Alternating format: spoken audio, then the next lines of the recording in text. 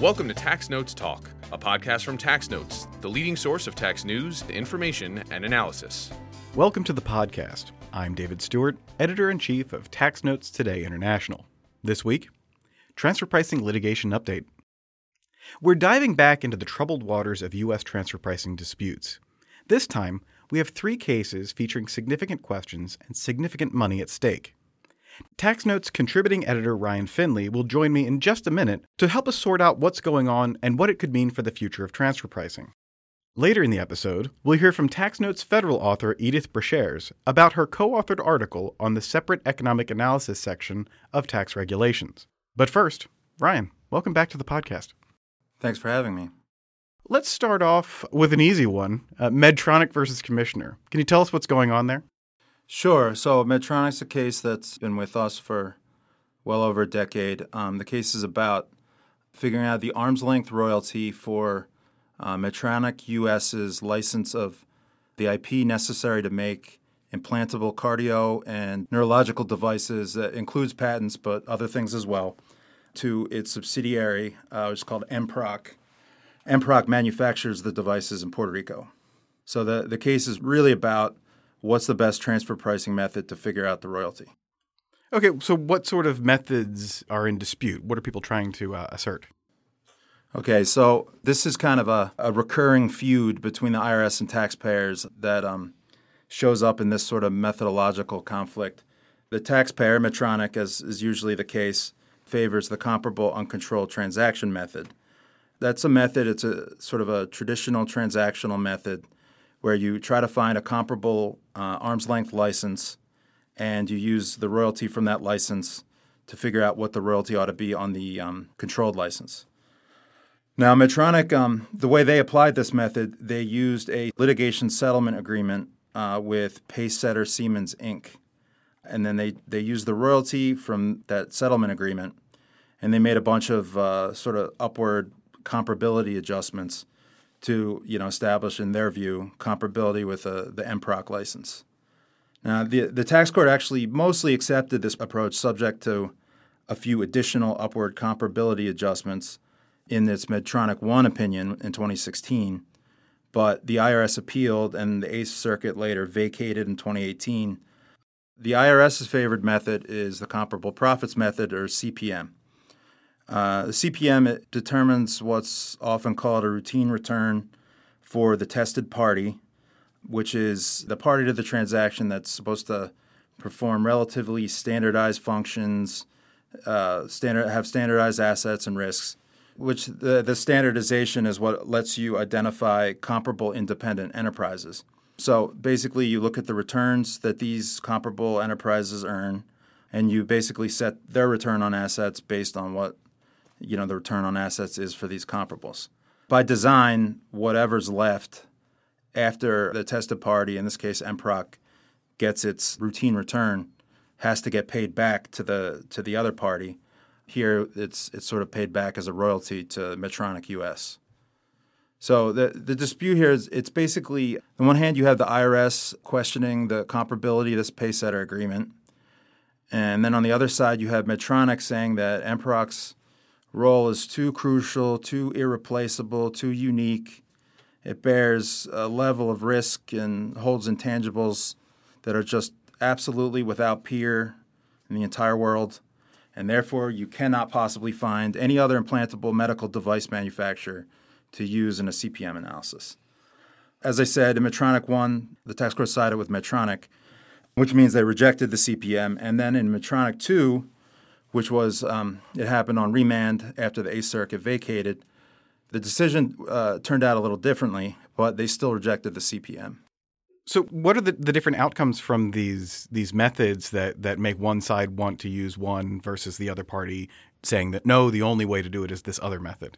So the IRS tends to like the CPM because it fixes the returns that an offshore licensee can earn, and that forces them to pay whatever's left back to the U.S. in the form of a royalty. So it really kind of establishes a ceiling on the amount of income that escapes the U.S. tax base. Now, Medtronic likes the cut better One of the reasons is, the cut method, it sets a royalty. It doesn't cap the returns that the foreign licensee can earn. And also, arguably there are sort of systematic differences between the kinds of licenses you see between related parties and the licenses you see between unrelated parties. And these differences tend to skew the royalty rates lower under the cut method. So you mentioned that this case was remanded. What happened there? So on remand, there was a trial held in summer of 2021, eventually led to a Medtronic 2 opinion in August 2022. The opinion introduced another method into the case. It was actually based on a method that Medtronic had proposed in post-trial briefing, although Kerrigan made some significant adjustments to it. It's funny, like what you call this method is itself controversial, but what Judge Kathleen Kerrigan chose to call it was an unspecified method, which is, there's a reg section that basically acknowledges the possibility that a method that the regulations don't specifically specify might be the best method, but subject to certain conditions. This method bears such a strong similarity to basically a version of the cut method that has even more adjustments than the original cut method accepted in Medtronic 1, which was actually one of the reasons that the comparability of the paysetter agreement was called into question in the first place, that you needed so many comparability adjustments to say that they're comparable.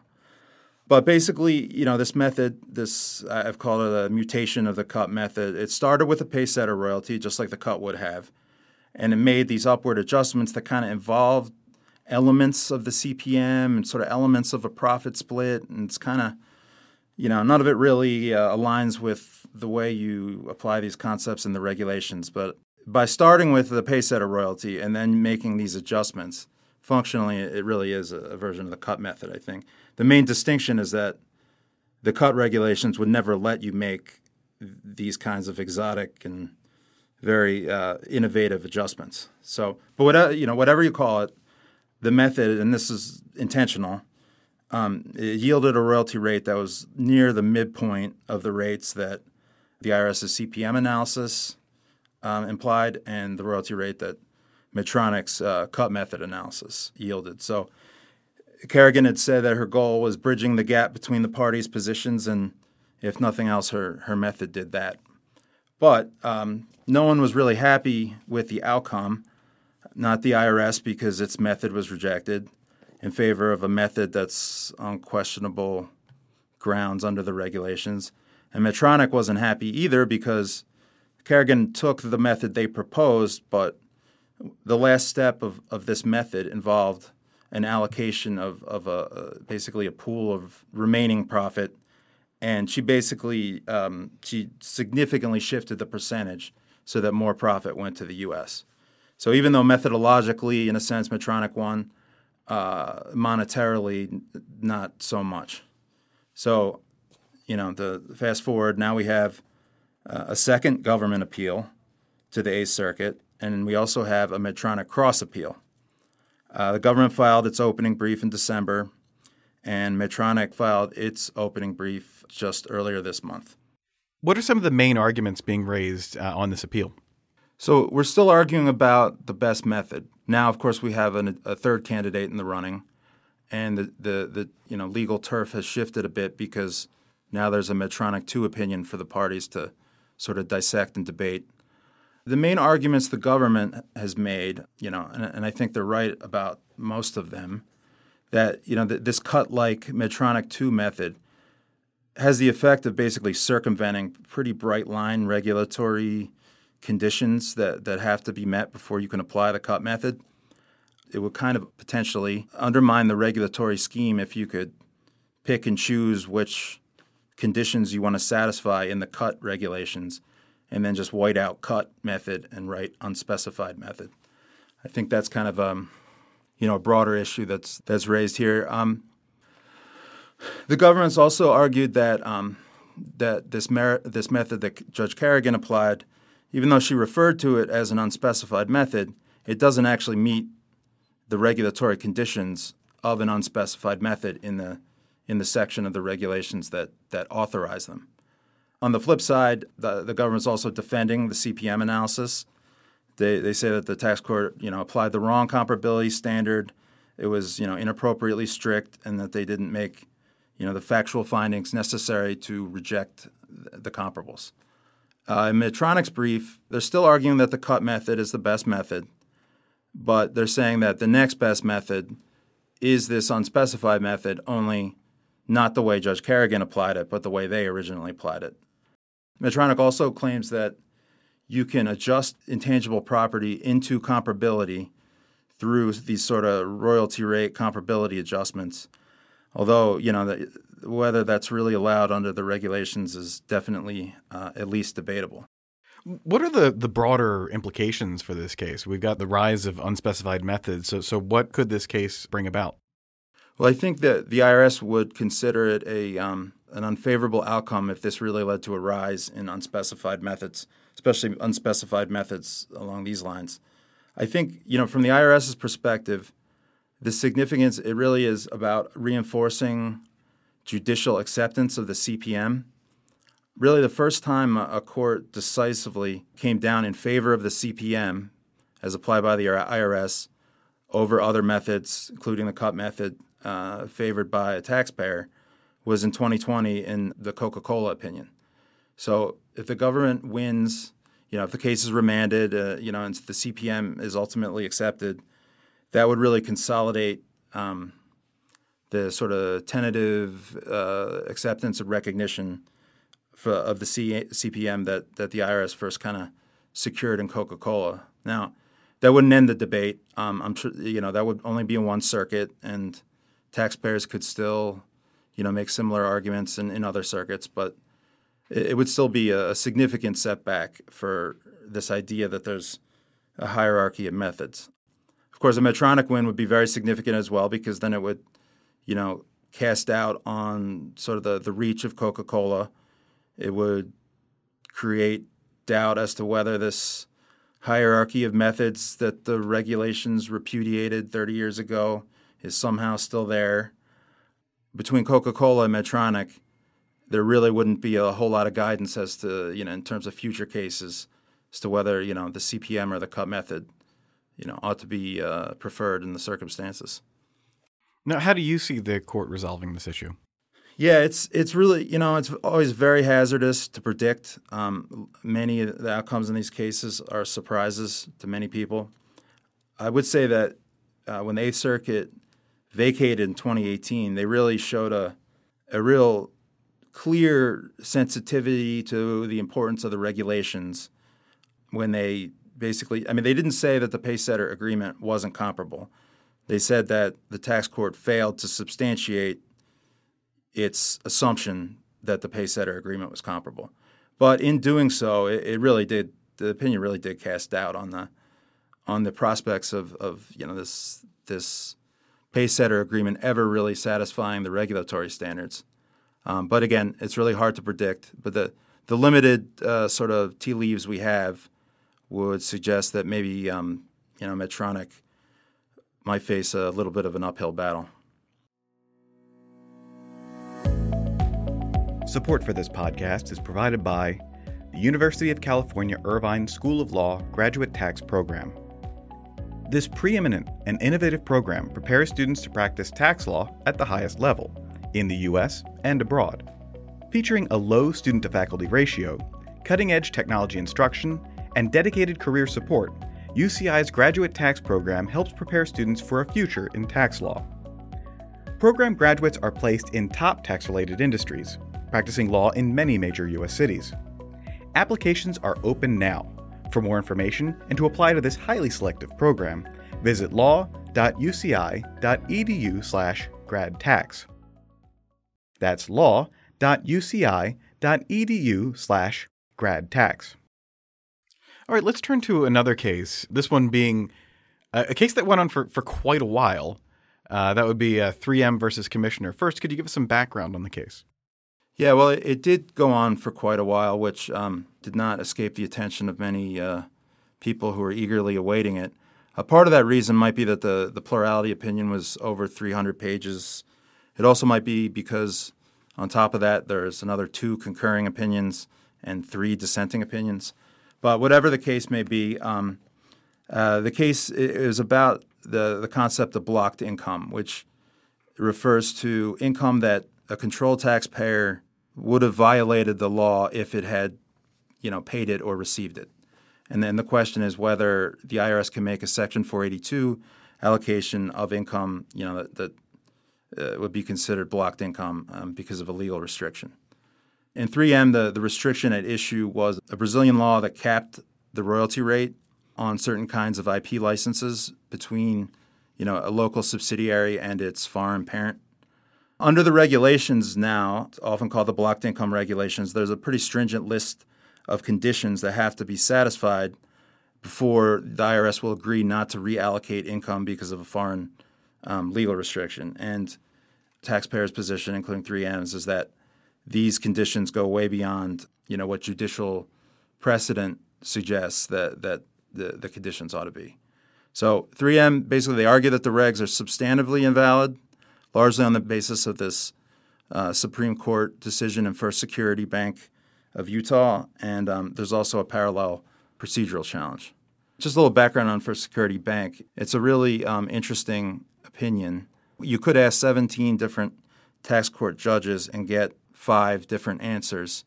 One view is that it excluded blocked income from the definition of income, period. One interpretation is that it construed Section 482 in such a way that blocked income cannot be reallocated. And then yet another way is that of interpreting it is that the decision was based on the regs that were in place at the time. And which it is, it really matters because it changes to the statute and changes to the regs. It affects the precedential value of First Security Bank for this case. All right, so how did the tax court ultimately come down on this case? The tax court didn't really come down any one way. There was a plurality opinion signed on by 7 of the 17 tax court judges who reviewed the opinion. There were another 2 judges who concurred in the result but did not sign on to the plurality opinion, giving 9 judges in favor of upholding the regs. And then the remaining 8 judges signed on to 1 or more of the 3 dissenting opinions. But in terms of what the plurality opinion said, basically under Chevron, that the regs were consistent with a reasonable interpretation of the statute and that the rulemaking procedure complied with the Administrative Procedure Act. And importantly, the plurality opinion said that the 2 sentences of Section 482 that were in effect at the time, the first allows the IRS to make allocations to clearly reflect income. And the second sentence, which imposes this commensurate with income standard, that either one of those independently would provide authorization for these blocked income regulations because the income that was blocked in this case was royalty for a license of IP. Now, I understand this case had a direct impact on another case. So what effect did this have? Yeah, this blocked income issue has kind of been tied to the Coca-Cola case as well. Shortly after the opinion came out in 3M, Judge Albert Lauber, who's the judge in the Coca-Cola case, requested briefing on the blocked income issue that he had reserved holding on in 2020 pending 3M. So once 3M was decided, that allowed sort of Coca-Cola to move forward. Judge Lauber, he issued a supplemental opinion on the blocked income issue in Coca-Cola, but it was a little different. It wasn't necessarily based on the reasoning in 3M. Kind of some of the regulatory conditions that were central in 3M were less important in Coca-Cola and vice versa. In Coca-Cola, the main thing was that there's a requirement under the regulations that the foreign legal restriction block the payment of whatever it is in any form. So, for example, if you were able to pay the amount as a dividend, you're not allowed under the regulations to say, hey, we can't pay the royalty. The regulations would say, yeah, you could pay it. You just have to say it's a dividend. The problem in Coca-Cola is that they had for some time been paying dividends and crediting them against the royalties that were required under Section 482. So it's a little bit of a difficult argument to say that you can't be forced to mischaracterize royalty income as a dividend when you have been crediting dividends against royalty income for years. So in any case, that led to a supplemental opinion, and eventually that'll clear the way for what everyone expects will be an appeal of the Coca-Cola case. So turning back to 3M now, where do things stand now? I understand it's on appeal to the Eighth Circuit. What's happened? Right. So 3M they've filed their opening appellant brief, also with the Eighth Circuit. The brief it makes quite a few arguments. A lot of them are arguments you'd expect based on the parties' positions in the case.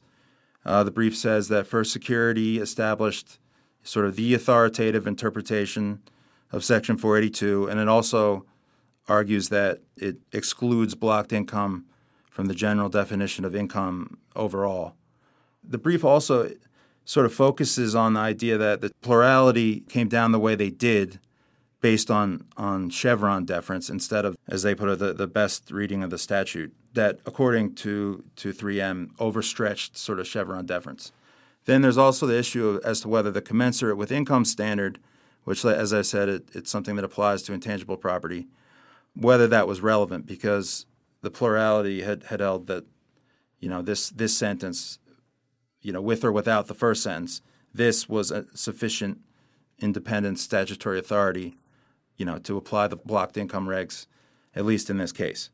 But what was, I think, more interesting and something that wasn't necessarily obvious from the parties' positions before is the brief really tries to take advantage of favorable Supreme Court rulings that could possibly be forthcoming regarding Chevron and in the Moore case. 3M, as I said, they really emphasized the idea that it was, the plurality's decision was based on deference doctrines, which may not be with us for that much longer. And it actually says in the brief that 3M reserves the right to sort of reformulate its arguments if Chevron is overturned in the meantime. But they also try to sort of parlay more by saying that, if the court were to interpret income in a way that includes blocked income, that you may have a 16th Amendment violation. So the brief says, hey, you should reject that interpretation because it would create a serious constitutional question. And I don't think anyone saw a 16th Amendment issue in the 3M case until, very recently. But, the disputes, it's a pure question of law. So despite all the ink spilled and time spent by the tax court, it will be reviewed de novo by the Eighth Circuit. And, where they'll come down, I think, is anyone's guess. But it's important to remember that the Eighth Circuit is not the only circuit that's going to, be taking a look at the blocked income regulations. As I said, Coca-Cola is surely headed for appeal, and so the 11th Circuit will have a look at it too. So, and it could continue to come up in other circuits in the future as well. So it's an issue that won't be settled for some time. It'll be very interesting to watch. Now, I got one more case to ask you about, and that's Abbott Labs versus Commissioner. So what is the status of this case, and what is it all about? Well, it's about many things. This case is pretty it's in its infancy. The tax court petition was filed at the end of 2023. There are a whole bunch of issues. Some are transfer pricing, some aren't. The thing that jumps out to somebody who focuses on transfer pricing is a reg validity challenge. Well, there are two. One is challenging the cost-sharing regulations rule that parties to a cost-sharing arrangement or CSA have to share stock-based compensation costs, basically stock options that one of the parties grants. But they also are challenging an analogous rule under the services regs that says that whenever you use cost as the basis or cost plus to charge out services, that you have to include, the stock-based compensation costs in that cost base. Abbott Labs is challenging both. The cost-sharing regulation it's kind of the modern counterpart to the regulation that was challenged in Altera. And Altera itself was a sort of a sequel to Xilinx. So this is kind of the newest installment in a dispute that's been going on for decades at this point. But, the important difference with Altera is, number one, that it involves the services regs. And that's important because if you look at the Ninth Circuit's Altera opinion that reversed the tax court and sided with the IRS, it's not clear whether the commensurate with income standard was strictly necessary for the Ninth Circuit to come down the way it did, but it figures prominently in the opinion. And services are not subject to it would be a strained reading of the commensurate with income standard to suggest that routine services fall under the commensurate with income standard. So that means that you can, to the extent that the inclusion of stock-based compensation in the cost base is authorized by the statute, it would have to be under the first sentence and not the second that includes the commensurate with income standard. The other important difference is that we're in a different circuit now. The Ninth Circuit precedent, doesn't control because if this case leads to an appeal, and I would think it's very likely that it will, it would be the Seventh Circuit that would hear that appeal. So obviously they're not bound by Ninth Circuit precedent. Now, you mentioned that these cases keep cropping up. I remember covering this back when I was the transfer pricing reporter here. So why is stock-based compensation such a big deal, and why does it keep coming up? Well, it's a big deal because it accounts for a significant share of the employee compensation costs of, the kinds of big multinationals that enter these sort of intragroup transactions and arrangements. If you say that parties to a cost-sharing arrangement don't have to share stock-based compensation costs, then the U.S. participant, can pay its employees in stock options, and the whole deduction stays in the U.S. If you have a U.S. service provider that's charging out a cost plus, and you say that they can grant stock options to the people who are performing these services, but you don't have to include that in the cost base, then there's no reimbursement or markup, on these service charges. And because of the amount that's at stake here, those are significant amounts. But the issue keeps coming up also because it really raises an important question under the arm's length standard. The arm's length standard generally requires that transactions between commonly controlled enterprises, be priced as if the transaction had taken place at arm's length. And most people would agree that arm's length parties do not share or reimburse each other's stock-based compensation costs. So taxpayers' argument is that arm's length parties never do this, and the regulations are based on the arm's length standard, so you can't require control parties to do something that arm's length parties would never do. It takes the form of substantive validity challenges, although that requires the assumption that the statute forces you to kind of use transactional evidence. And it also is the basis for, APA challenges like in Altera. These challenges really, they rest on at the very least, questionable, and in my opinion, false interpretation as to what Section 482 really requires. The reasons that arm's length enterprises don't share stock-based compensation costs just aren't relevant when you're talking about members of the same multinational group. And the main reasons are valuation challenges and sort of stock price volatility risks.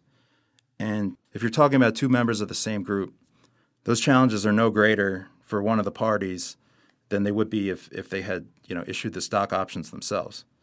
And then the other issue is you don't typically see a lot of these arrangements between unrelated parties. It's well recognized that some transactions, for good reasons, make sense between related parties, but wouldn't make sense between unrelated parties. But if you just think about what would happen if unrelated parties had entered an arrangement like this, it would be totally economically irrational to keep paying your employees in stock options when if you paid them in any other way, the other party would have to pick up a share of it, or you'd be entitled to reimbursement plus a markup. It's just not really how arm's length enterprises operate. So, to the extent that the arm's length standard is kind of based on a counterfactual, like what would happen if the parties were unrelated, the idea is that if that were the case, that the stock-based compensation costs would have to be accounted for in one way or another. So what sort of reasoning is there that this should be answered differently from the way Altera came down? Well, yeah. So there's the distinction I mentioned before about cost-sharing arrangements versus services. So you have a statutory provision that applies to one and not the other. It could conceivably affect the outcome. But there's also kind of the complex way precedent works for the tax court. So the tax court decided Altera in Altera's favor, but it was reversed in the Ninth Circuit. as I said, this case will go up to the Seventh Circuit. So under the Golson rule, the tax court doesn't have to follow the Ninth Circuit's opinion, but it's supposed to, approach the issue again, kind of reconsider its reasoning, and then, decide whether its precedent or the non-binding Ninth Circuit precedent is the better way to go. I'd say to the extent that the merits factor into it at all, I would say that this is a prime opportunity for the tax court to kind of distance itself with some of the errors it's made in the past and to kind of follow the Ninth Circuit's Altera opinion that reversed the tax court. The idea that the arm's length standard must always be based on sort of transactional evidence is, I think, an antiquated idea whose time has come and passed. So gaming this out into the future, what would it mean for either of these parties to win in this case? Well, I think because of the virtual certainty of an appeal, whatever happens at the tax court level is kind of tentative. The tax court could go either way. Difficult to say. But whatever happens, it's almost certainly going to end up before the Seventh Circuit, and that will be a big deal because, if the Seventh Circuit reaches the same conclusion that the Ninth Circuit did, then you have two circuits that took the IRS's side on this issue, and you start to see maybe a budding consensus that the IRS is right. It could deter future challenges, although, of course, if you're in any of the other circuits, you still could bring the issue. But if Abbott Labs were to win on appeal, then you would have a circuit split and all of the sort of legal chaos that follows, which who knows, it could end up putting the issue before the Supreme Court. But that's still a pretty long way off. Well, all right. There's definitely a lot of stuff that we need to be keeping track of. And Ryan, thank you for updating us on all of it. Thanks for having me. And now, coming attractions. Each week we highlight new and interesting commentary in our magazines. Joining me now is Senior Executive Editor for Commentary, Jasper Smith. Jasper, what will you have for us? Thanks, Dave. In Tax Notes Federal, Greg Matlock and Christine Chai examine the taxation of carbon capture use and sequestration. Eric Jensen challenges the argument that limitations on the taxing power in the Constitution can be ignored if a specific tax can be considered a regulation of commerce. In Tax Notes State, Stephen Blodachak explores the ruling in Wynn and how the decision in Zilka compares. Nicholas Montorio and Denise Modersky discuss recently issued New York State tax regulations. In Tax Notes International, Angelo Nikolakakis questions the clarity of the recent Husky Energy decision. Andreas Sila summarizes recent updates in Thai tax law and explores the potential consequences and motivations of these changes. And finally, in featured analysis, Joe Thorndike argues that even if a ruling in Moore raises questions about the constitutionality of a wealth tax, a VAT could still reduce inequality and raise revenue. And now, for a closer look at what's new and noteworthy in our magazines, here's Tax Notes Federal Editor-in-Chief Ariel Greenblum. Thanks, Jasper. I'm here with Edith Brashears, former director in the Treasury Office of Tax Analysis. Welcome to the podcast, Edie. Thank you very much. I'm glad to be here. We're here to discuss your Tax Notes Federal article, Is the Economic Analysis of Treasury Regulations Worth the Trouble?, which you co-authored with John Horowitz. Could you tell us about it?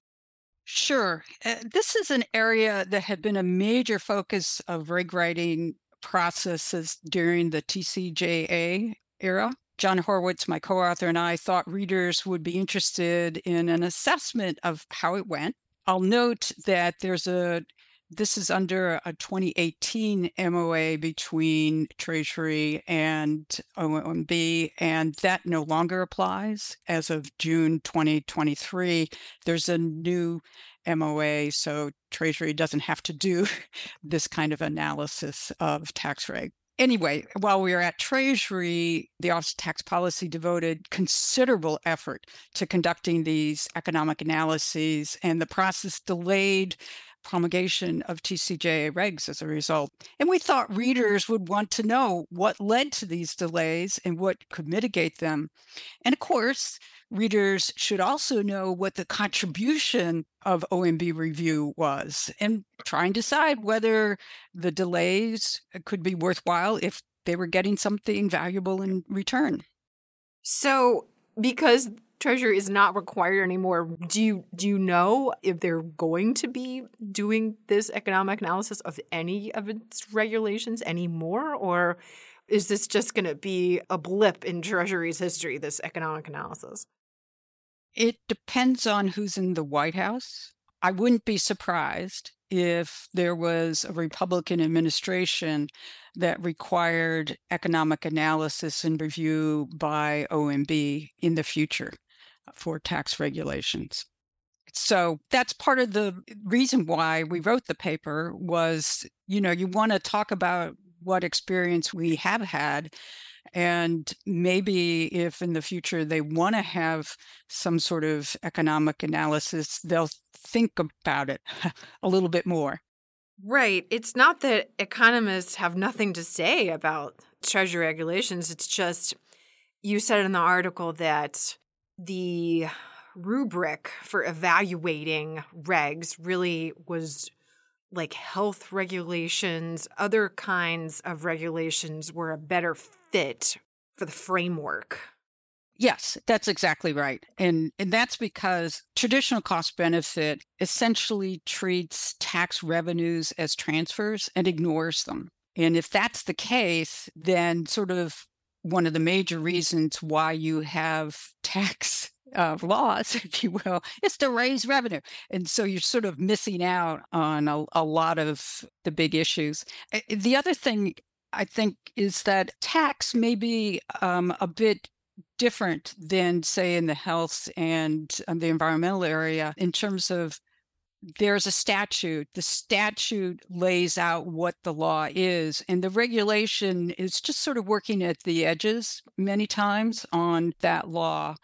Whereas in the environmental area, particularly, I can think of, Congress may hand to the EPA, for example, the requirements to come up with, how you define something as, what the standard is, how you define it. Really a lot of what is already, if you will, done in the tax statutes. Thank you. Before we let you go, where can listeners find you online?